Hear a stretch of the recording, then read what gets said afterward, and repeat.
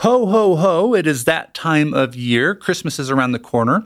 And if you are looking for 10 stocking stuffer ideas for the reader in your family, this show is for you. Thanks for listening, and let's get into it. Welcome to this week's episode of the Read Well podcast. My name is Eddie Hood, and I'm your host, where I believe it's more important to read well than to be well read. So grab your favorite book, open up your notes, and let's get ready to learn something fascinating. Welcome back. My name is Eddie, and I'm so grateful that you're here. Before we get into the top 10 list, I just want to take a second to thank you for listening, and I wish you and your family a very happy holidays. I hope everything is going well for you, and I'm just so grateful that I have had a chance to share these episodes with you over the past few months. Well, let's get into it. You are shopping and you are busy, so I want to give you 10 quick ideas to make the reader in your family super excited this year. The first one, I picked this up on, I was at Barnes & Noble actually, but you could get these anywhere. There is a little tin where they carry sort of tea sachets, for the hot drink tea. And there are these different sort of decorated tins. And the one that I picked up says Murder on the Orient, which is a book by Agatha Christie, Murder on the Orient Express. And it's a tin created by Harney and Sons, Harney and Sons. Now, I can't obviously show you this on the podcast because we're not in video format, but I am sharing all 10 of these with you on my YouTube channel as well. So if you're interested in that, go to youtube.com and search for the Read Well podcast, and you'll see all of these products in their glory. I like this gift, though, because it's, number one, it's full of tea, and every reader likes to drink tea. Not to be too blanketed here in my statements, but hey, it is what it is. So the Harney and Sons tea kit here is really nice because it's kind of a gold tin with this really dark blue wrapping around it, and there's a picture of the train, and it's gorgeous. And I think that they're going to love it, especially if they are mystery readers. The second idea for the reader in your family is actually a little out in left field, but I love this one. There's a podcast called The Moth that I highly suggest you check out. The Moth is a storytelling podcast. These are professional and amateur storytellers alike who come together to share fascinating stories about their lives and the experiences that they've had. But it's great for readers because, one, it exposes them to a new kind of story, but two, it helps them understand the own story in their lives. And The Moth recently came out with a game. It's called A Game of Storytelling. I love this because first of all, it's a beautiful box, just like number one, the tea tin. But this has, it's a similar actual color style. It's like a dark green here with some gold lettering on it. There's a big, beautiful picture of a moth on it. But when you open it up, there are these cards inside that give you prompts to explore the stories of your life. So if I open this up here, I've got one here, for example, that is talking about, the prompt is guests, guests in your life. So the 3 prompts on this card are, tell us about a time you stayed too long. Tell us about a time you should have RSVP'd no. And the third one is, tell us about a time someone wore out their welcome. And it's interesting because when you think about each of those, I can define experiences in my life that would answer each of those 3 questions and would probably be very insightful and sometimes hilarious stories. But that's great for a reader because as much as we love being in the books, it's nice to experience a story in a little bit of a different way. So there you go. That's number 2, A Game of Storytelling by The Moth. The third gift on the stocking stuffer list here for the Read Well podcast this year is to buy your reader a piece of artwork for their reading room. Now, this probably won't fit inside of the stocking hanging over your mantle this year, but you can set it next to it, right? Getting them a picture that inspires them to enjoy their books is going to go a long way. Now, this means that you need to know a little bit about your reader because, if they are into fiction only and they love science fiction and fantasy and whatever, then yeah, pictures of Ursula K. Le Guin or Harry Potter or any of that stuff is going to go a long way with them. But if instead they're interested in psychology and they've been studying psychology, they might want a picture of Carl Jung. You never know. So know your reader, but get them a piece of artwork that can go above their bookcase or somewhere next to it. In my own reading room, I have a picture of Marcus Aurelius because I love philosophy, and I really love Marcus Aurelius. I also have a picture of a cafe that my wife and I went to when we went to France. It's the Café Les Deux Majoux, And I think I'm saying that right, pretty sure. But the picture is incredible, and it reminds me of this sort of sense of nostalgia and romance and just being with books and being with the woman that I love. It was an incredible trip, and it just makes me want to pick up these great authors and read them. The fourth idea in the stocking stuffer purchasing of your life, I don't know what to call this.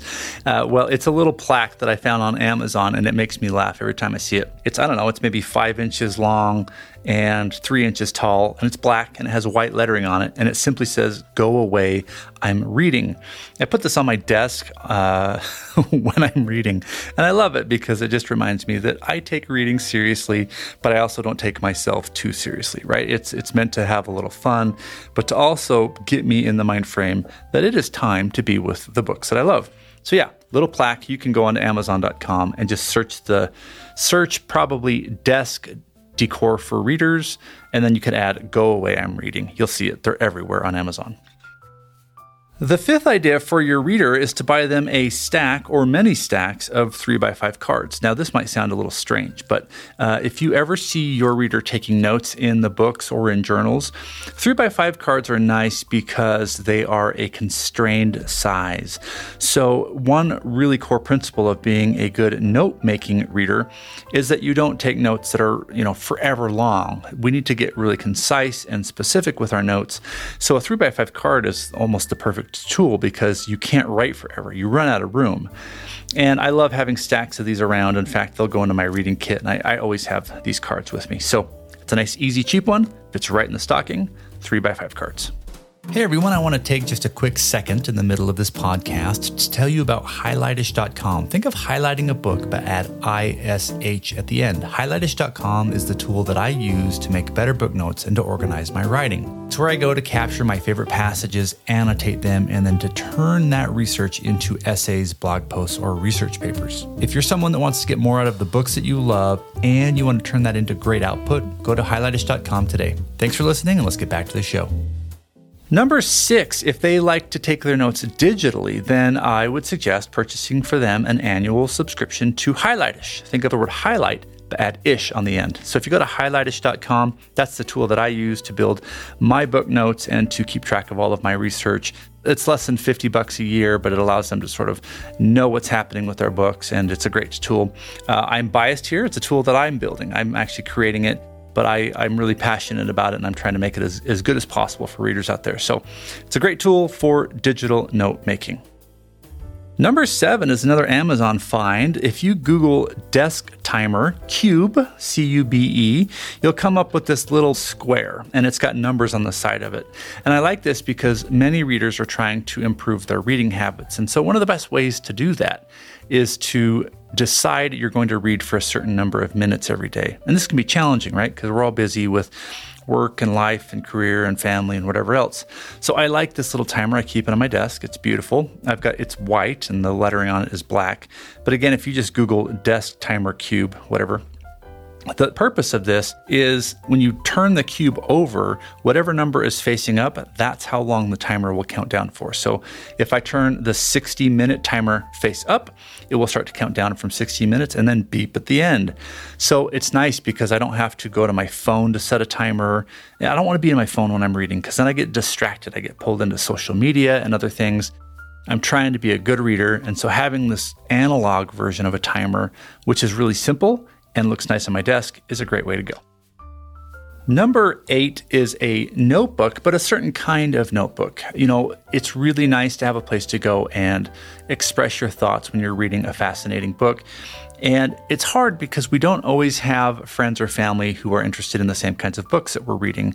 If you're reading some sort of philosophical text like Martin Heidegger, for example, which is really complex, but very interesting, there are not very many people in most communities that can get together and talk about that kind of stuff.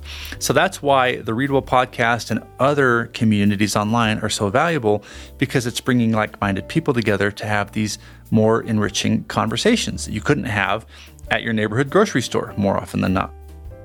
Not always the case, but my grocery store is definitely not talking about Martin Heidegger. So I like, it's not the Moleskine notebook. I can't even say this thing. It's the 1917 notebook, but it's Leuchtturm. Leuchtturm. That's Leuchtturm.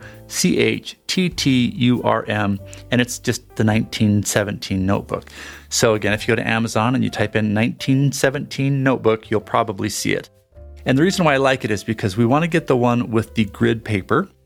I don't like notebooks with lined paper, and I definitely don't like notebooks with no lines at all. Like blank pages drives me crazy because I have terrible handwriting, and I'm left-handed, so I smear all of my letters as I write, and they tend to sort of like, I can't write in a straight line to save my life.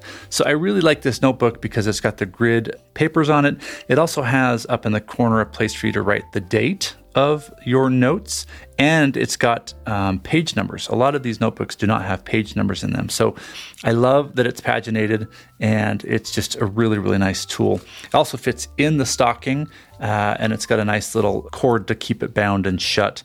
It's also heavy duty. I love it. Like you can throw this thing around, it can take a beating, and it can definitely keep track of your notes. We're down to the final two. How exciting is that? Okay, number 9 here is going to be a specific kind of bookend.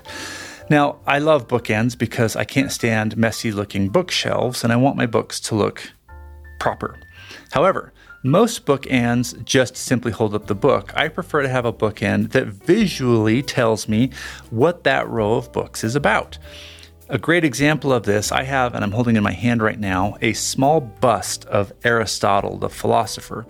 I got this at a stationary bookstore, I don't know, a year ago.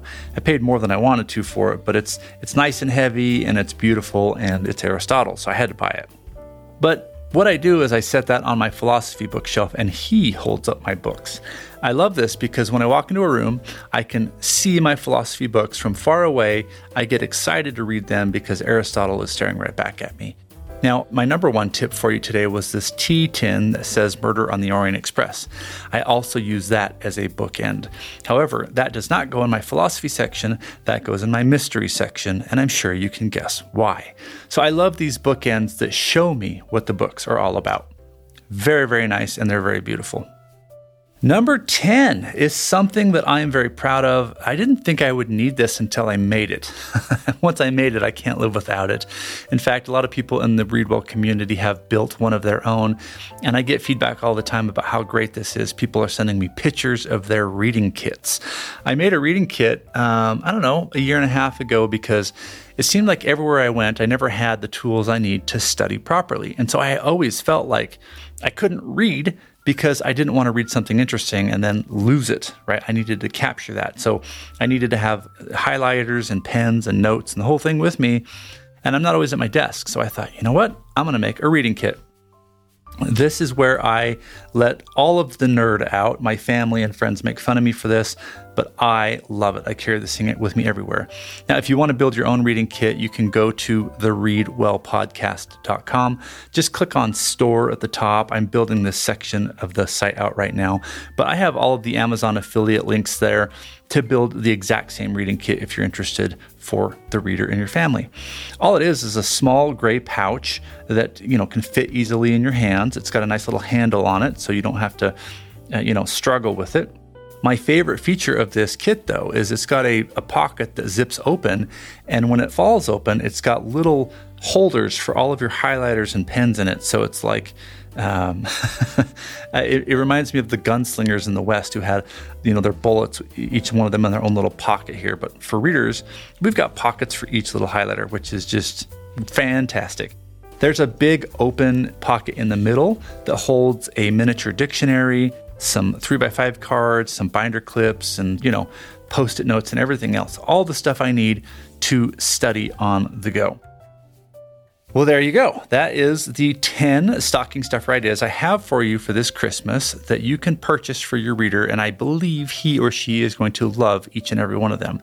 Now, if you found this episode helpful, I'm really grateful that you're listening, and I would ask a major favor of you. I know that you're busy, but if you could take just a second and go to applepodcast.com and leave me a review. You can give it a star rating, 1 to 5 stars. Hopefully, I earned a 5-star rating for you today. I'm trying to build up the reputation of this show. Right now we have 13 reviews, 13 star ratings, and most of them have been 5 stars so far, so thank you for that. But if you haven't had a chance to do that yet, could you please take a moment and go do that? I'm working really hard over here to create great content for you. And those ratings will help to promote the show, move it up into the podcast directory so that more people see it, and we can build a stronger community here. That's it. Thank you for listening. And again, happy holidays from everybody here at thereadablepodcast.com.